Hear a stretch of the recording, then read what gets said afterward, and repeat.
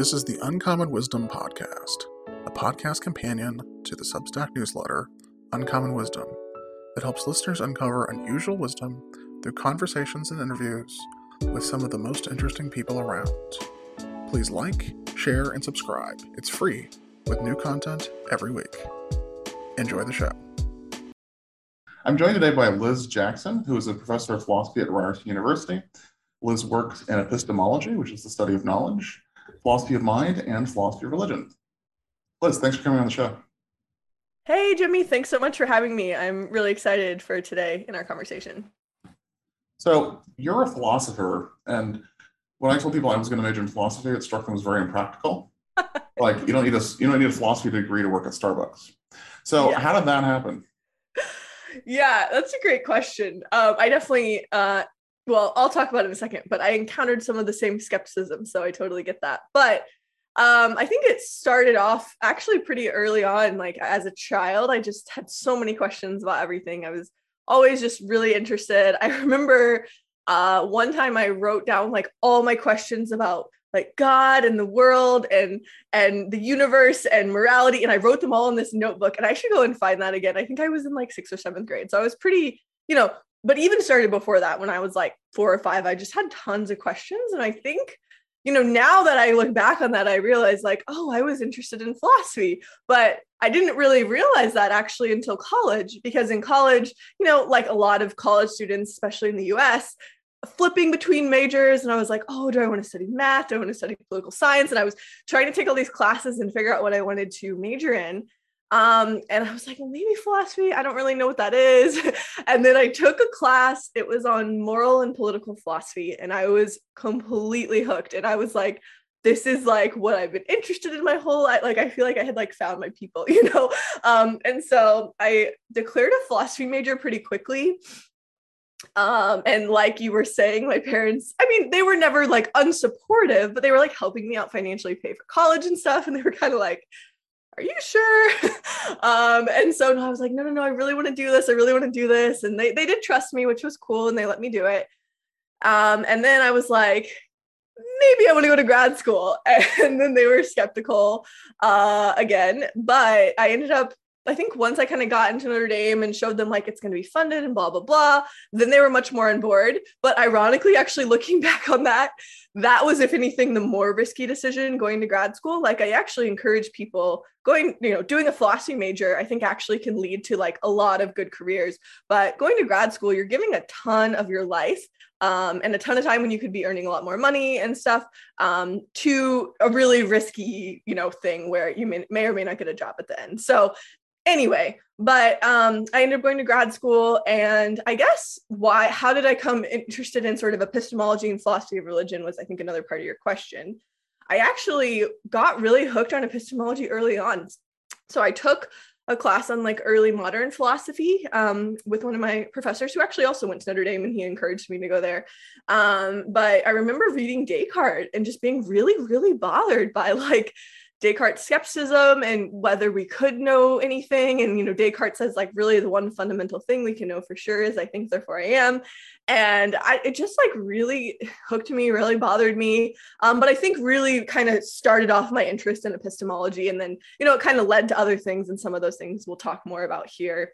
And then I think philosophy of religion, as someone who was raised religious and still is religious, I think was kind of a natural sort of secondary interest for me. And so a lot of my work really still kind of falls into those two camps. The question of God is what originally got me interested in philosophy. I used to go to church, and I would wonder, how can we know there's a God? I was very puzzled by that. And the first philosophy I ever read was Descartes' Meditations on First Philosophy. And I remember both being very perplexed by it, but also feeling like I had the superpower where I could just go around and like prove everybody wrong. Like, you don't really know that you're not in the Matrix. You don't really know that. So it's really funny that we have that parallel story or part of our story. That's hilarious. I like thinking of it as a superpower. I do think sometimes though the tools that we give people in philosophy, they are really powerful, and they can make people doubt and question things. They can make people force them to be clear about certain things, So I like that a lot. But that is funny that, we kind of took this similar path, and I guess we have a lot of similar interests now too. So maybe there's maybe that's part of the reason. I don't know. Yeah, but so you work in epistemology, which, like as I briefly said, is the study of knowledge. Mm-hmm. And particularly you work on what you call belief credence dualism.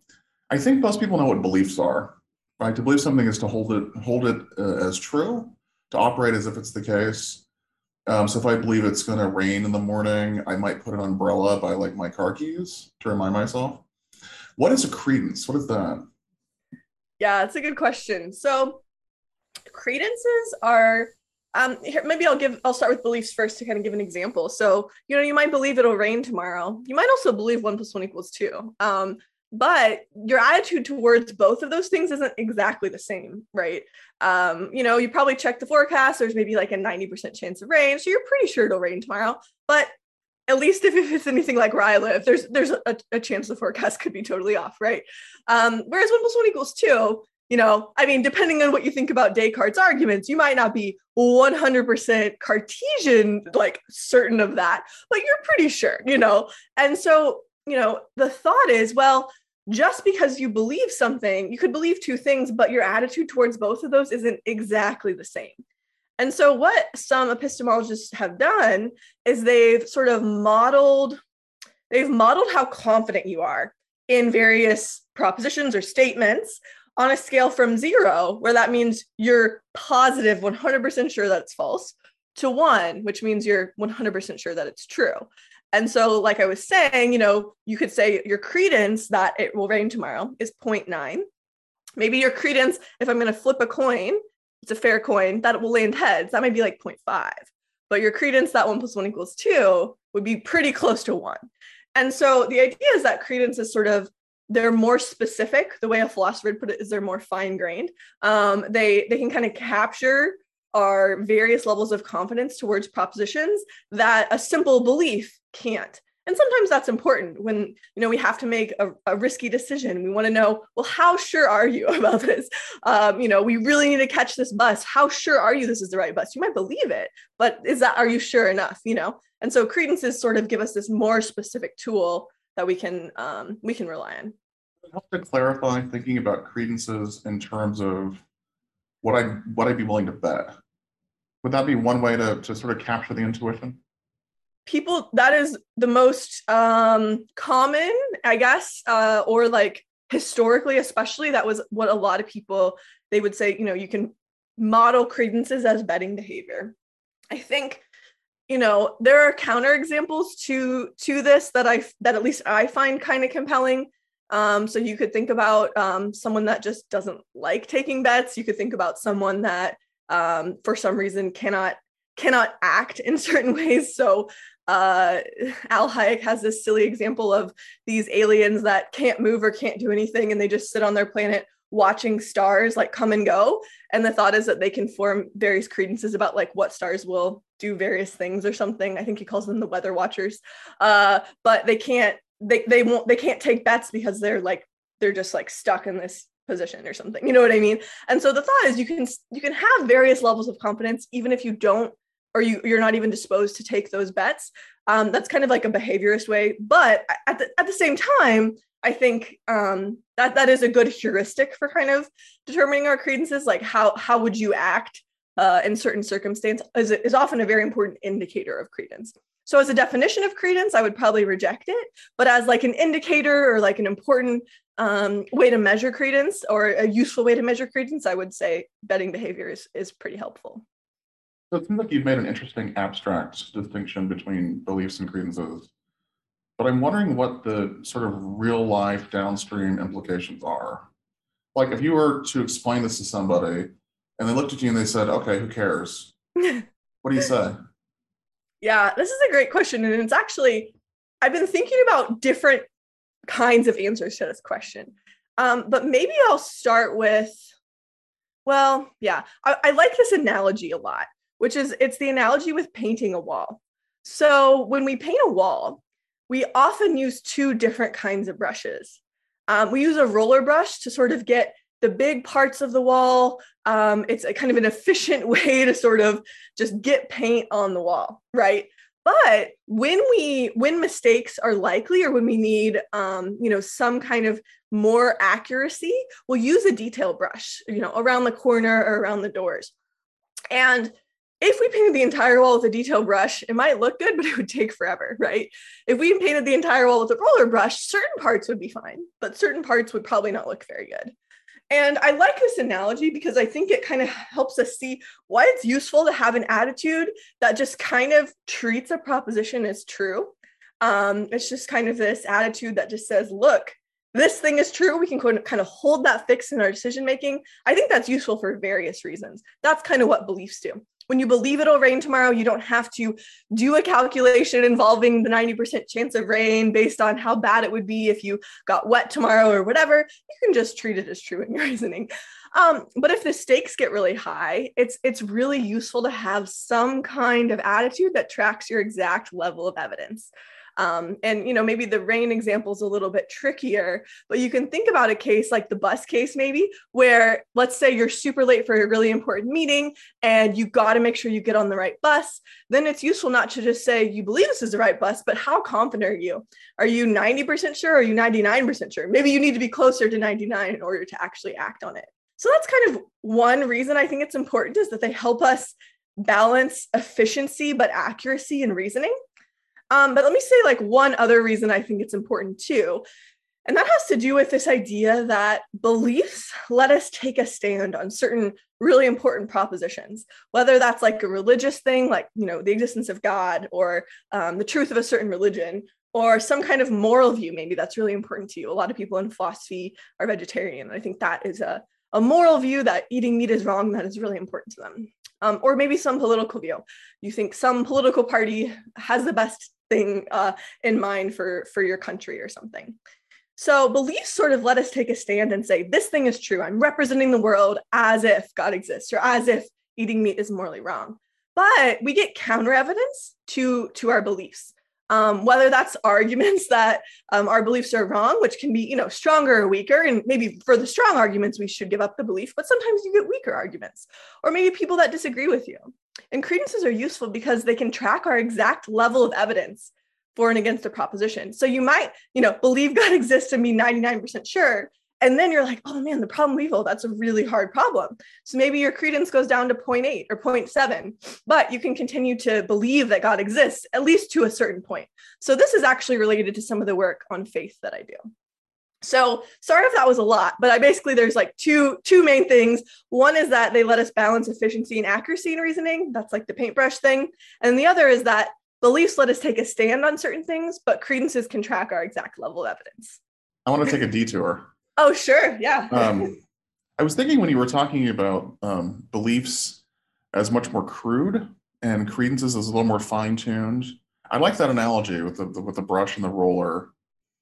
And I'm wondering how this pertains to pragmatic encroachment. So pragmatic encroachment, for people who don't know, is this idea that the practical stakes of a situation has some bearing on whether or not we know something. So, whether or not something, some political party holds a particular view, the stakes aren't very high in that, me getting that belief right.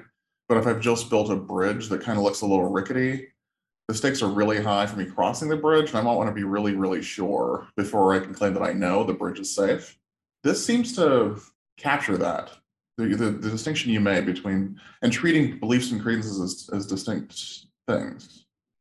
Oh, yeah. So absolutely. So actually, it's funny you bring this up, because I think there's a really important connection here. But I actually think what this picture of belief and credence ends up doing for us is actually giving us a way out of pragmatic encroachment while still kind of capturing what's intuitive about it. So let me start with a couple examples that I think can kind of illustrate this. I think in general, it can be rational to have a belief, but not act on that belief. So here's a silly example, then I'll give a more realistic one. If I believe I was born in Lawrence, Kansas. I'm very confident in that, unless my parents were lying to me and my birth certificate is faked, right?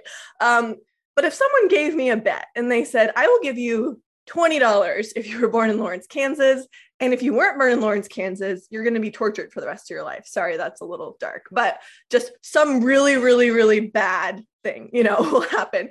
I would not take that bet, right? It's just not worth it. Even though I'm very confident I was born in Lawrence. So the thought is, I still believe I was born in Lawrence, Kansas. I just am not going to act on that belief because of this, because the stakes are so high, because especially the torture part, that's a more silly example, but you can think about more realistic examples as well. You could have a case where someone has very good evidence that their friend's partner is cheating on them. And they might believe their friend's partner is cheating on them, but they know it would just wreak havoc to their marriage if they told their friend. And they want to be more confident before they go and tell their friend. They want to have more evidence. So they might have enough evidence to believe the partner's cheating, but not enough evidence to act on it. So again, I think they believe my friend's partner is cheating, but they want to be like, they want to have a credence that is higher before they act on it. And so here's what these show in general. You can have a belief, but it's not necessarily automatically rational for you to act on it. And what I see, why I think this is relevant to pragmatic encroachment is pragmatic encroachment cases are cases where the stakes are really high. And so it seems like we shouldn't act on the truth of a certain proposition. However, I think that doesn't mean we have to give up the belief. And so what's going on then? Well, we talked about belief and credence like a roller brush and a detail brush. And I think they're basically two tools kind of in our epistemic toolbox. And sometimes we need to pull one tool in and then pull out the other and vice versa, in the same way we would when we're painting. And so when we go from a low stakes situation to a high stakes situation, we need to take our roller brush and kind of put that in our toolbox. That doesn't mean we throw it away or give it up. We still have the belief, but instead when we're reasoning, we pull out the credence and we reason with the credence instead. And I actually think what it does is it gives an explanation of what's going on in pragmatic encroachment cases. It changes what tool we should use, but it doesn't force us to throw the belief away or give up the belief. And so in that, when we should give up the belief depends on our evidence, not on our practical states. So that's kind of my view of pragmatic encroachment. Obviously, it's very controversial and people disagree with it, but I think it's kind of intuitive too. I'm curious if you could give us an argument, your favorite argument or favorite piece of evidence for why you think God exists. And I'm not saying that the matter of God is wholly evidential. It's not. But presumably, it's at least partially evidential. Yeah, absolutely. So, I think one thing to say is that, and this, but maybe all your listeners wouldn't, arguments and evidence aren't exactly the same thing. So sometimes you could have evidence for something, even if it's not based on an argument. So I look outside and I see the green lawn and I have evidence the lawn is green, but it's not like I gave myself an argument the lawn is green. I just saw it and I was like, oh, it's green, right? So I think, some of the bits of evidence that I have, or, some of my favorite bits of evidence for God's existence aren't arguments. So I guess I'll just start with one that isn't an argument, and then I'll move down to some that aren't more arguments. But I think one sort of really basic reason I believe in God is because the world strikes me as designed. And so this isn't to say that, evolution didn't occur. I do believe evolution occurred. I also don't think you need to rely on some kind of intelligent design with the capital I and the capital D, or some kind of like irreducible complexity argument for this. I just think you go out and you look at the beauty of normal natural processes, and these aren't violations of the laws of nature. These aren't miracles. And this to me raises my credence, right? Or supports my belief that there is a creator. And so I think a lot of religious people want to try to say this has to be miraculous, or scientists have to be wrong about this in order for it to be evidence for God. And I just don't really see it that way. I think that, the world can be evidence for God, even if everything that's happening is totally explainable by the laws of nature. But I do go out in the world and I see things, and that to me is evidence that there's a creator based on just the beauty of nature. You kind of sound like you're channeling Alvin Plantinga a little bit there. Yeah, and I think too, so Alvin Plantinga argues that we have what's called a sensus divinitatis, which is a part of our minds. He calls it a cognitive faculty. That just means it's kind of a part of our minds that is designed to form beliefs about God. And so Alvin Plantinga, it's weird that I just called him Alvin. Plantinga argues that when we go into nature, this part of our mind is activated. And when it's functioning in the way that it should, it will produce these beliefs about God. And, I think you can add that to the story, and there's something interesting and compelling about that. But obviously, the existence of the sensus divinitatis is super controversial. It's difficult to see how we would even verify it. Is it something we would verify through science? Is it something, is it more of a philosophical thing? I mean, probably some of both, right? But it's not clear that we have empirical evidence for it. So you can add that in, and I'm totally fine with that. But I don't want the piece of evidence to depend on that either. So. But yeah, totally. It's a very Plantingan thing to say. So that's kind of one reason. I mean, another reason that's also less of a philosophical argument, but it's moving in that direction, is actually just from the beauty of the Christian story. And I know not everyone will resonate with this. So again, I don't want to say this is going to be a universal thing that will convince everyone, but in my opinion, there's something really beautiful about Jesus's life and death and resurrection, and the fact that God became man and then died for our sins and sort of took that penalty that we deserved. And there is also huge philosophical issues with how to work out all the details of all of that, including the Trinity and the Incarnation and how all that fits together. But I do think there's something really compelling and beautiful about the story.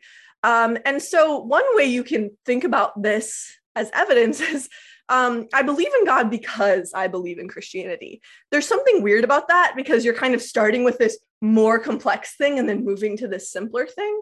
But I think in some cases, when there's some story or some kind of system, I guess system is a less beautiful way of putting it, but that fits together really well and has this elegance and this coherence, and that it's really compelling to you, then you might start with the more complex thing.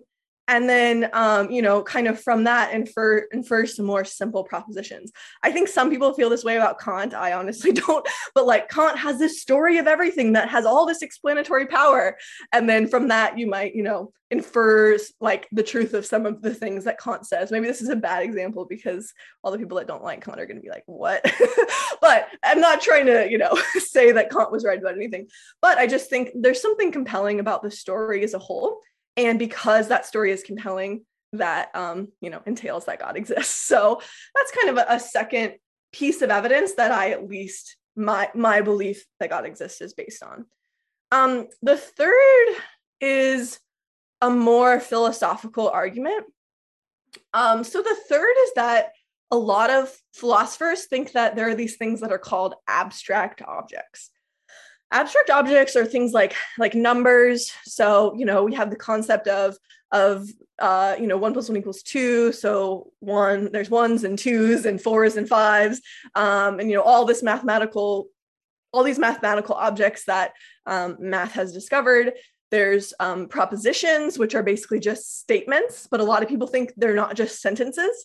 They're kind of these non-linguistic things. That's a kind of complicated story, but happy to talk more about that, but I don't know if it's that important. And also properties. So what is the thing that all red things have in common that makes them red? And so, I think some philosophers think there's just these mind-independent objects, numbers, propositions, and properties just kind of floating around in some spaceless, timeless realm. And then for some reason, we can know about them or think about them or refer to them. And, I'm not saying that's a contradiction or totally untenable, but it is really weird when you think about it. It's a pretty weird view, but I'm convinced that we do need there to be these mind-independent things. I just think, look, if we can somehow ground these in God, in God's thoughts, or God's beliefs or something like that, or God's knowledge, I guess, that just seems a lot more plausible to me. So it can explain, we can ground numerical propositions in the way God thinks. Same with, somehow with propositions, properties, etc. And this might also help explain why we can know about them. Maybe they're somehow divinely revealed, or God, one feature being made in God's image is that some of the knowledge of these objects are built into our minds as well. I think this might have the result that they're not causally. So some people think abstract objects don't have causal relationships to us, but then the puzzle is, how would we ever know about them? I've never been convinced that they're not causal. So, and I think this story would probably have that result as well.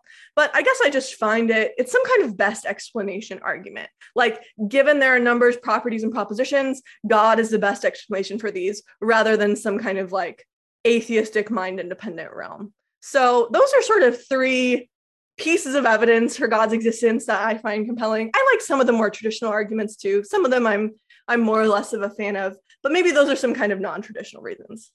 I wanted to push you on the first one you gave, the one that I commented sounded like you were channeling Plantinga. Mm-hmm. You mentioned the sort of the world strikes you as designed, especially the natural world. You just get this impression that it's designed. And I'm wondering why you would think that was evidence for theism per se. Right? So why wouldn't we just, I mean, suppose I walk into a factory, I might get the impression the factory's designed because of its complexity or something, or its intricacy, its beauty. But I might just get that impression just from complexity generally. Would you not expect that impression in, say, an atheistic universe? I'm just curious what your thinking is. And I'm imagining what an atheist philosopher would say back to that. Why would you expect anything different in an atheistic universe?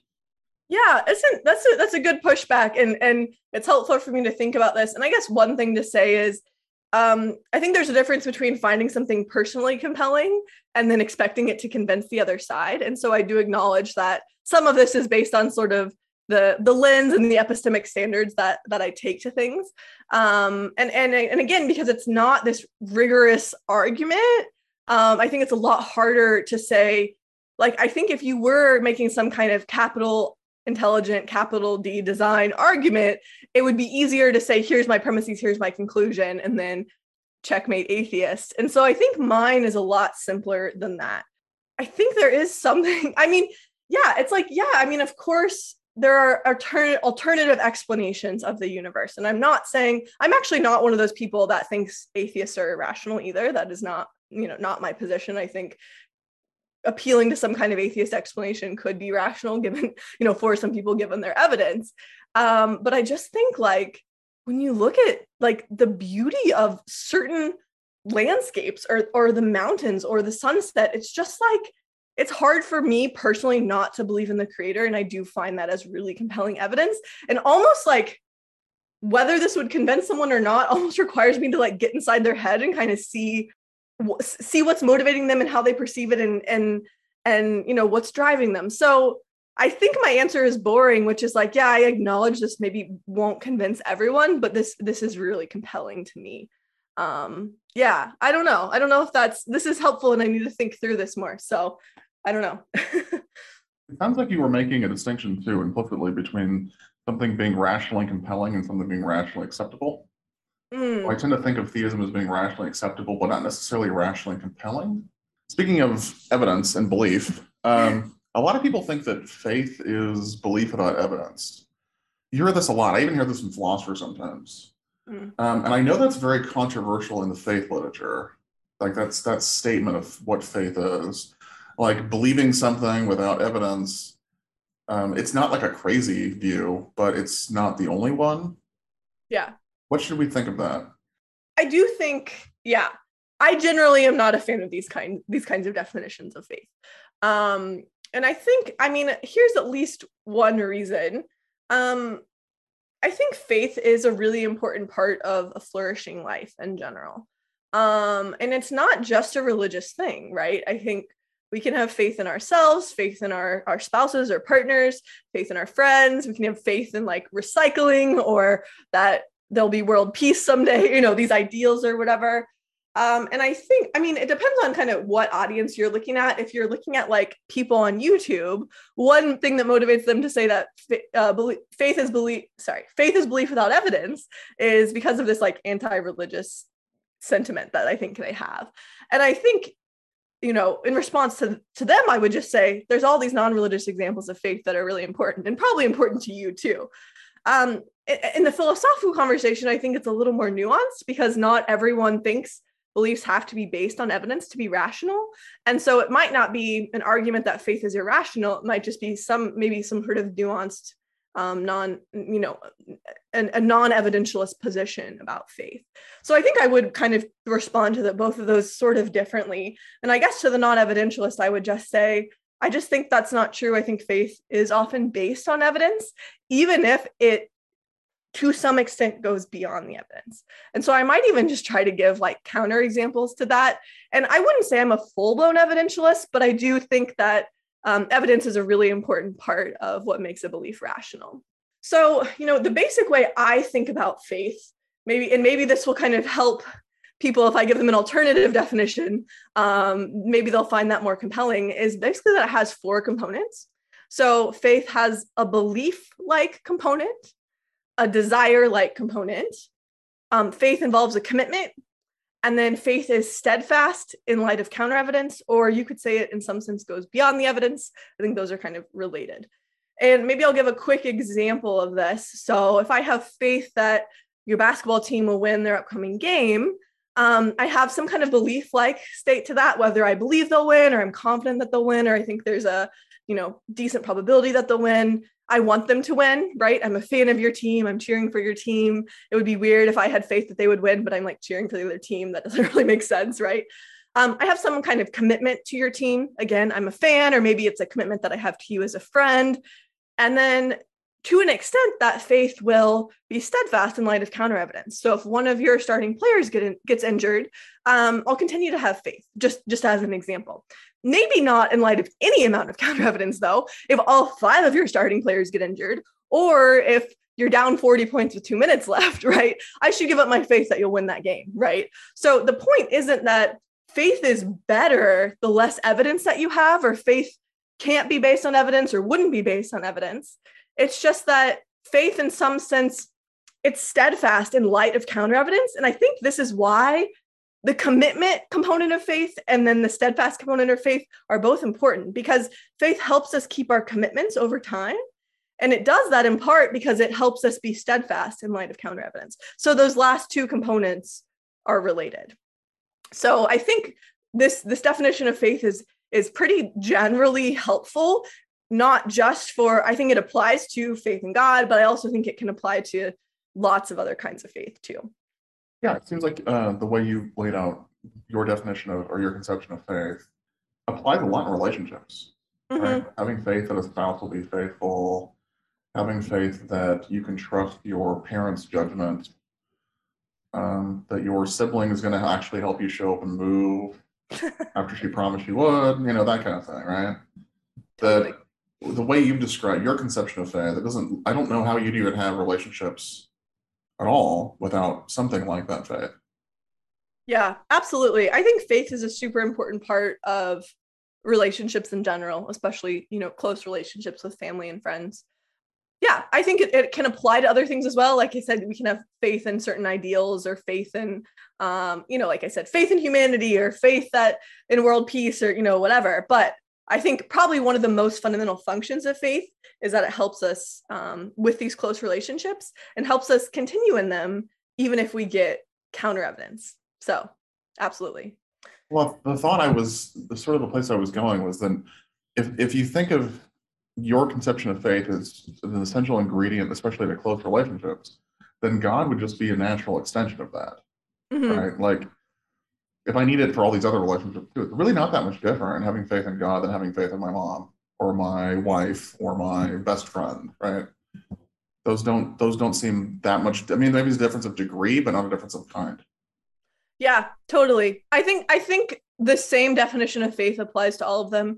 I think, maybe some people wouldn't like this and they would want to say, well, there is something special about religious faith. And I think you could tell that story too, because the object of faith matters and could be different. But I still think the same structure, the same definition applies to both. I do work on hope, and I wanted to switch to hope.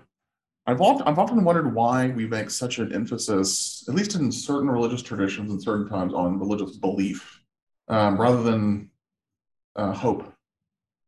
So if you think of hope as a kind of faith, or hope as a kind of commitment, I guess the question would be, can you be hopeful that God exists? Is that an appropriate attitude for a religious observer?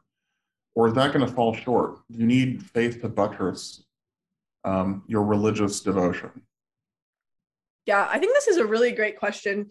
So I think that hope that God exists is a great attitude to have. And I think that for a few reasons. One is that I think faith and hope are really closely related, but I think there's one key difference, which is that faith requires, like I said, it has this belief-like component. Whether that's like a straight up belief, I believe that I agree with you that belief is kind of overrated, or something weaker than that, like, moderate confidence or thinking it's the most likely of the live options, or, you can fill that in various ways. Belief like, or you might say epistemic component of faith, I think is actually going to be a little bit stronger than the same component of hope. Because I think hope, you can hope that something is true, even if you think it's relatively unlikely. And a lot of people in the hope literature, and you probably know more about this than me, but they'll say really what you just need is you need to think it's possible. You can also think about that as you don't have a credence of 0 in it, but you have some kind of credence above 0.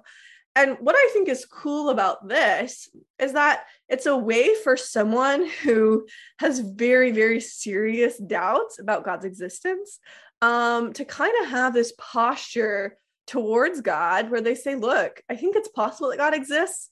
And I think that God's existence would be a good thing. So that's the other main component of hope, is you think it would be a good thing, or you desire for the object of hope. It might include some other stuff too. There's debates about whether hope is just the possibility, belief, and the desire, or you add more to that. But I think this posture is totally appropriate. And some of my other work is on this thing called Pascal's wager. I actually think this is a way of taking Pascal's wager. You can say, look, I think God's existence is pretty unlikely, but possible. But I think it would be such a good thing to know the creator of the universe if there was such a being. And so hope, I think, can actually underlie a really special and important kind of commitment to God, and a commitment that we can have in cases when we don't have enough evidence to have faith. One thing I like to say a lot too is I think commitment is way more important than certainty. I think another thing religious people emphasize in addition to belief is being certain. And if you have any doubts at all, that's a huge problem. That's really bad, whatever, even that's a sin. I think that's just all BS. I'm sorry, but I don't think certainty is this ideal. What I think is the most important central thing is the commitment. And I think hope can underlie a lot of our commitments in both religious and non-religious cases. But yeah, the answer is that I agree with you. So this next question includes components of I think what I was thinking about hope and also Pascal's wager. Mm-hmm. So suppose I hope God exists, and I go to church, read the Bible, pray, and in so doing cultivate belief in God. Or suppose I hear about Pascal's wager and I don't believe in God, but I decide that the cost-benefit analysis, it makes sense to cultivate belief in God. And so I, go through the steps of doing so. I wonder if this faces what philosophers call the wrong reasons problem. So an example of this would be, suppose I come to you and I'm like, Liz, I changed my mind. I believe in God. And you're like, what happened? You were an atheist. You're like, well, I had a dream, and a unicorn in my dream told me God existed.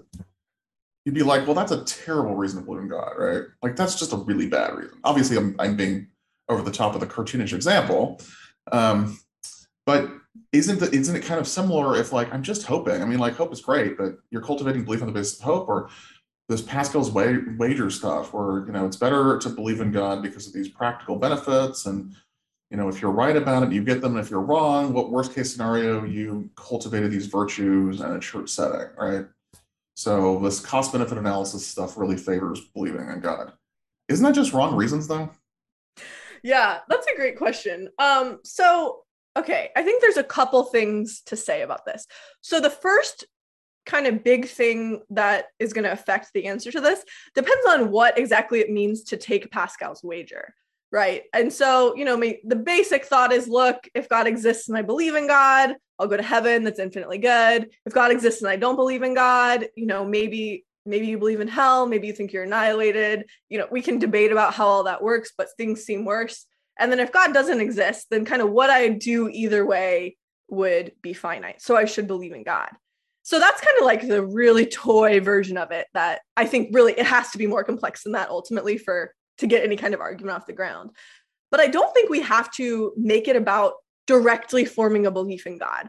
First of all, because is that even possible, right? But then I also think wrong reason stuff can kind of crop up.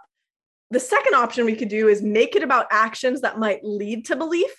I think things are a lot more complicated here because I think what we need to do is tell a story about what makes actions that tend to affect our beliefs, what makes those kinds of actions rational or irrational. Going to the library and like reading certain books, who you hang out with, what news sources you listen to. Is that just this purely epistemic thing? I think no, right? I think some truths are clearly more important than others. And so we prioritize trying to find out either like really practical things like where my next meeting is, or maybe trying to find out like these deep philosophical questions. Those kinds of things are a lot more important to us than like how many blades of grass are on my front lawn. You know what I mean? And so I do think how we inquire, which is basically what philosophers mean by evidence gathering, I do think is infected by these practical concerns. And so that's like one way you can go about it is you can say, well, practical reasons are sort of wrong kind reasons for belief, but they aren't wrong kind reasons for how we should inquire. And so we can make Pascal's wager about sort of the belief forming practices that we take. There are other people, like I think Mike Roda, his view of Pascal's wager is almost like, don't even worry about belief. Like just don't even think about it. Don't try to form certain beliefs or not try to form certain beliefs. Just make it about action, just make it about going to church and praying and hanging out with religious people. And don't worry about the beliefs very much either way, sort of set those aside. And so then I think we've really hopefully dealt with the wrong kind of reasons problem because of course there are practical reasons for action. Everyone agrees on that, right? The final thing though I want to say is I actually think a lot of people that work on Pascal's wager, they throw out belief really, really, really quickly. And they think like, it's just untenable to think about belief at all. And I think there's at least one way we can actually bring the focus back to belief in a way that isn't totally uncompelling. And that's based on this thing that is known as epistemic permissivism. Epistemic permissivism is the view that sometimes evidence can allow different belief attitude responses towards it without one of those being irrational. Sorry, that was a little clunky, but I'll give a quick example. If we're both jurors, we're in this courtroom, we're trying to figure out if Smith is guilty, and maybe we've heard all the same evidence about whether Smith is guilty. We've heard all the same eyewitness testimonies. We know about the hard evidence at the crime scene, whose fingerprints were on which gun, whose blood was found there. And I conclude Smith is guilty and you conclude Smith is innocent. So we share evidence, but we disagree. I don't think we have to automatically conclude from that one of us is irrational, because sometimes evidence is complicated and it's hard to assess. And there's different competing, really good explanations of the evidence. And so, I think even maybe me as a single juror, I might be torn about whether Smith is guilty or Smith is innocent, but both of those beliefs might be rationally available to me. It's not like one of them is the one rational thing to believe and the other one is automatically irrational. So the reason I'm talking about permissivism is I actually think this relates to Pascal's wager in a really interesting way, which is if someone is in a situation where their evidence would make it rational for them to believe in God, or maybe be an agnostic, or maybe be an atheist, then I think it's a lot less clear that sort of letting the practical reasons break some kind of epistemic tie is problematic in the same way of you have all this evidence that God doesn't exist. Let's say that's rationally required by your evidence, but then you believe in God because a unicorn in your dream told you to. You know what I mean? If belief in God is among the epistemically rational attitudes already, and then you believe in it for a practical reason, it's not at all clear that you've done something wrong because we kind of by stipulation said it's rational given your evidence. So I think at least for those who are in a permissive case about God's existence, I think Pascal's wager, it kind of has this different normative force than someone who's like engaging in wishful thinking and believing the opposite of what their evidence supports. So yeah, I think we don't need to, I don't think the only tenable version of Pascal's wager is one that ignores belief and makes it about action. But I think the wrong reasons kind of worries are really interesting. It seems like that's a good way of thinking about philosophical disagreements. Philosophers have been arguing about a lot of the same stuff since like Plato. The form of the questions change and vary, and the way we think about it maybe a little more complicated, but there's a lot of stuff that a lot of residual disagreement from Plato. And the Phil Papers survey just came out a few weeks ago. So for people who don't know, Phil Papers is like a database of like philosophy papers that get published pretty much around the world, I think. And a lot of professional philosophers were asked their opinions on various positions and topics. I noticed the debate between the virtue ethicists, deontologists, and consequentialists was split like a third, basically. And you might look at that and just think, what a bunch of bozos, right? Like, how am I supposed to know whether it's virtue ethics or consequentialism or deontology when I go to do the right thing? Like, which moral theory do I use? And I'm wondering if maybe if you're an epistemic permissivist about this stuff, you don't have that problem. Because intuitively, it seems like there's a problem there, right? Like, do I throw a dart, and if I hit virtue ethics, then I'm a virtue ethicist or something? Or what? Or if I'm a consequentialist, I'll just maximize the good, right? Yeah, I actually really like this way of thinking about it, because I do think it kind of shows how sometimes our thinking is infected with the idea that given our evidence, there's just one rational thing to believe. And I think like, no, I just think it's often more complicated than that. And I actually think maybe not all, but like tons of philosophical questions are in this realm. There are cases where I think the evidence is so complicated. The debates have been going on for so long. There's so much disagreement among smart people that it just can't be the case that our evidence rationally requires all of us to be consequentialists and then all virtue ethicists and deontologists are irrational. You know what I mean? I mean, that's just super implausible to me. And actually, I think that's a really interesting way that you can kind of say, look, we can have justified philosophical beliefs, even though these debates have been raging for centuries and it's not at all clear that we're kind of converging on one view. I mean, it depends on the philosophical disagreement too. There might be some more convergence in some than others, or at least I'm not one of those people that thinks we can never have philosophical progress. I think it's probably just slower and more difficult to track than like it is in other fields. My friend in computer science said that that field is advancing so quickly that they only publish conference proceedings because as soon as you send something to a journal, there's already like new research superseding it, which is like the opposite of philosophy, right? Excuse me. But yeah, so the thought is that like maybe because our philosophical evidence is so complex, maybe consequentialists and virtue ethicists, you know, and deontologists, maybe those are just all rational responses to the evidence. And I think, you know, one thing to say about the disagreement is I think it has the result that we probably should hold our philosophical views a little bit more tentatively.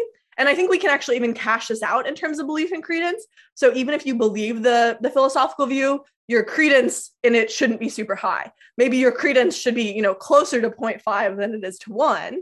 But I definitely have the position that we can rationally have philosophical beliefs. And yeah, I think using both permissivism and then the belief and credence stuff, you can cash it out, kind of appealing to both of those. You can even add faith, your conception of faith, right? I was thinking about this when you used the jury case, right?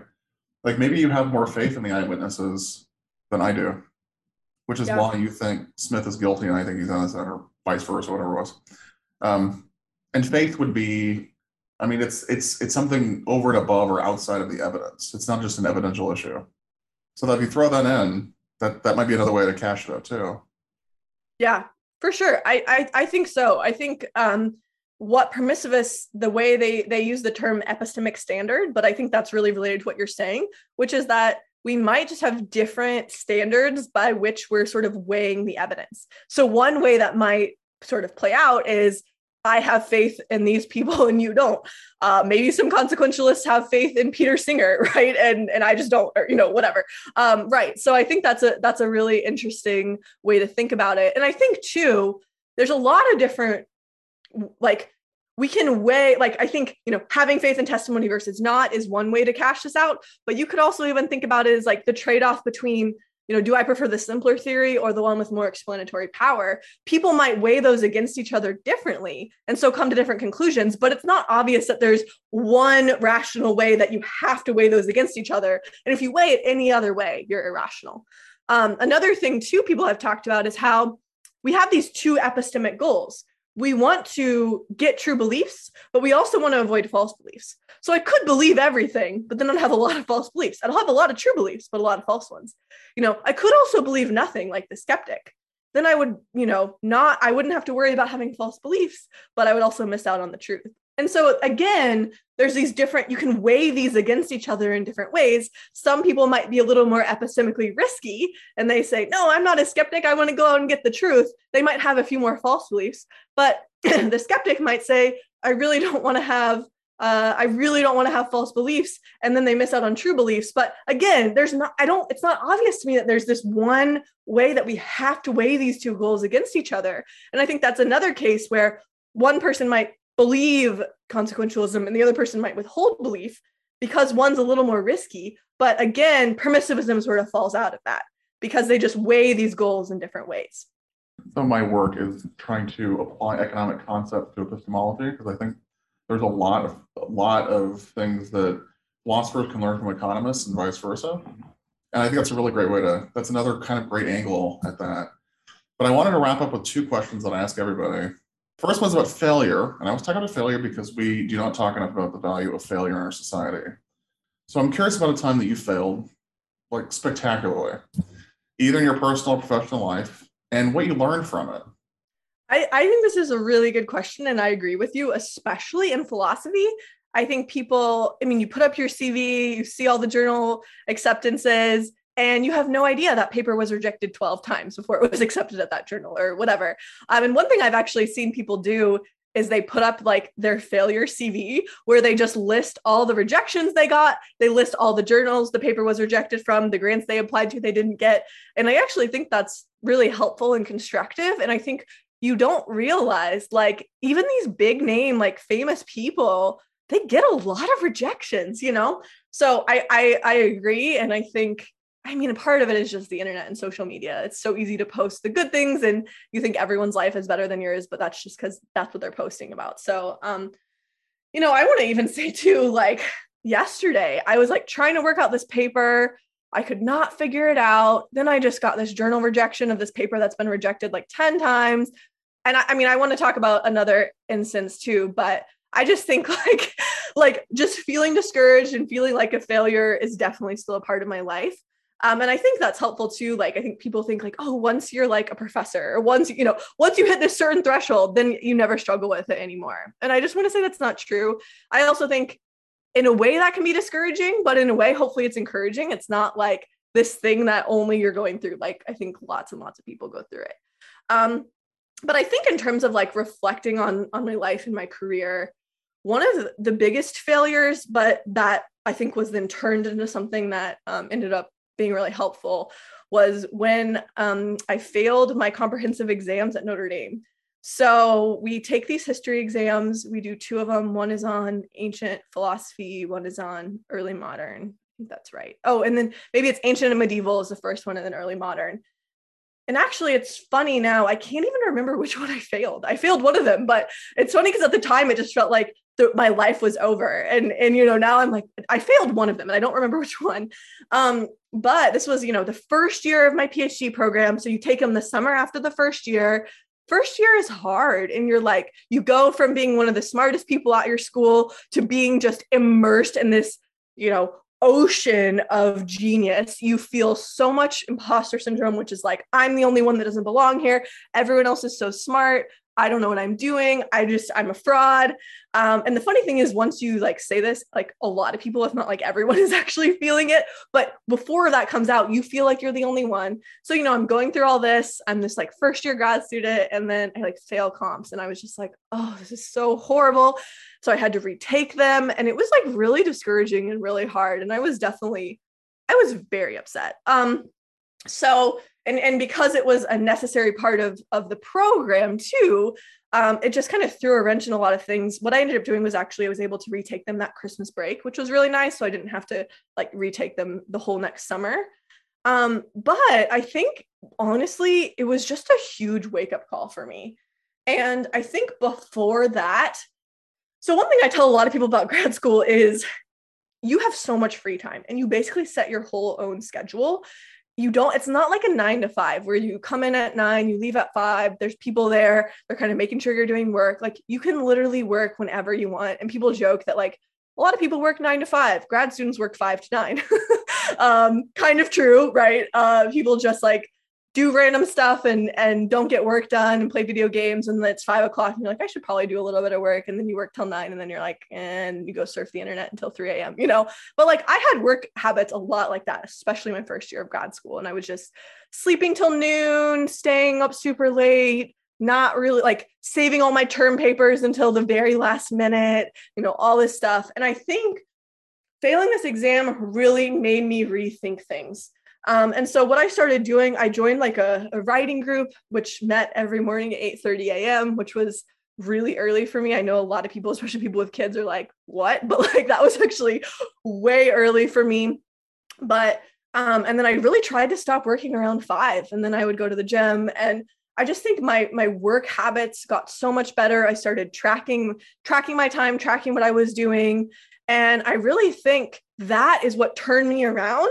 And then I think that led to basically what I ended up doing was I started sending papers to journals in my 3rd year, but I was only able to have those ready because I had been writing and really developed these much better work habits. And then as I sent those papers to journals, I got tons of rejections, like dozens a year, but I was able to get a few publications before I was on the job market, which then I think is really one of the big keys to getting a job. And so it sucked to fail. I'm glad I passed, but I took them the second time.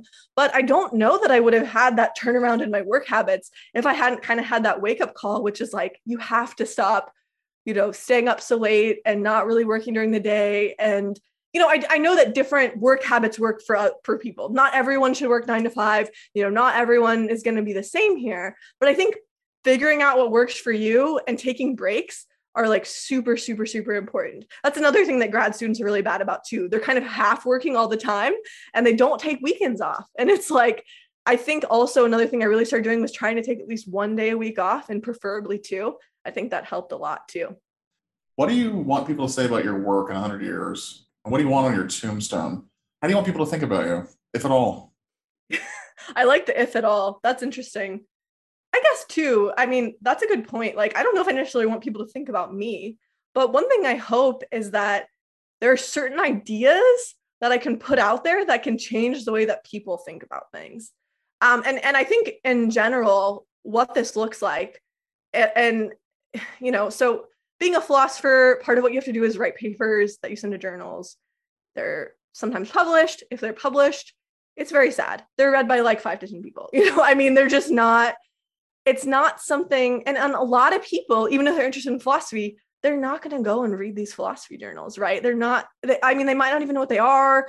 They're really inaccessible and use all this technical language and whatever. And so one of the big things that I want to do is make philosophy accessible to a wide audience. I think philosophy has a lot to offer. I think both practical and less practical. I think practically, it helps with clear thinking. It helps with clear writing, helps with clear reasoning. I think a lot of the political polarization that we're experiencing is because people don't know how to disagree well, and they don't know what's a good argument for something and what's not. I think philosophy has a lot to say about that. And I actually think there's a lot of bad things I could say about philosophers, but I actually think they're a pretty good model of disagreement because it's so rampant throughout philosophy, like we were talking about before.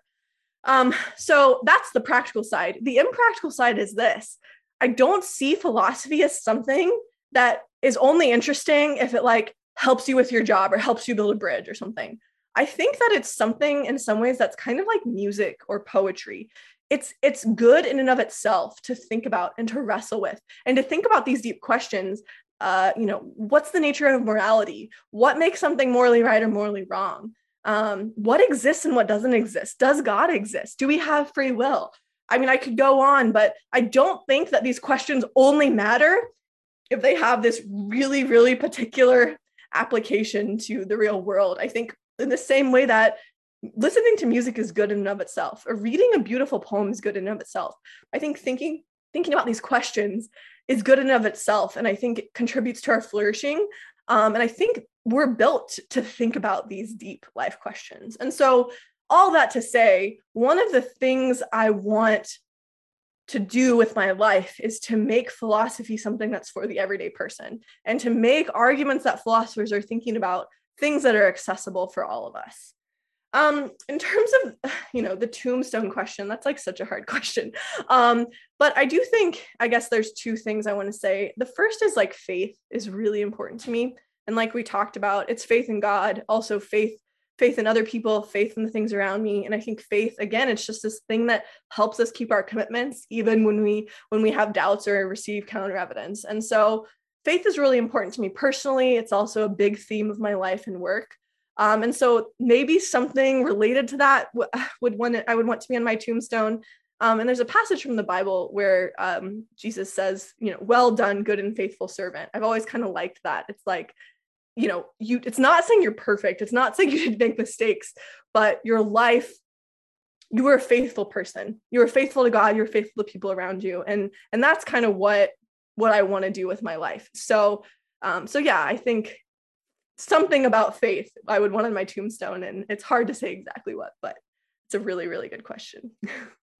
I always think of philosophy as part elegant and part practical. Just like this interview. Thanks for coming on the show, Liz. Thanks so much for having me.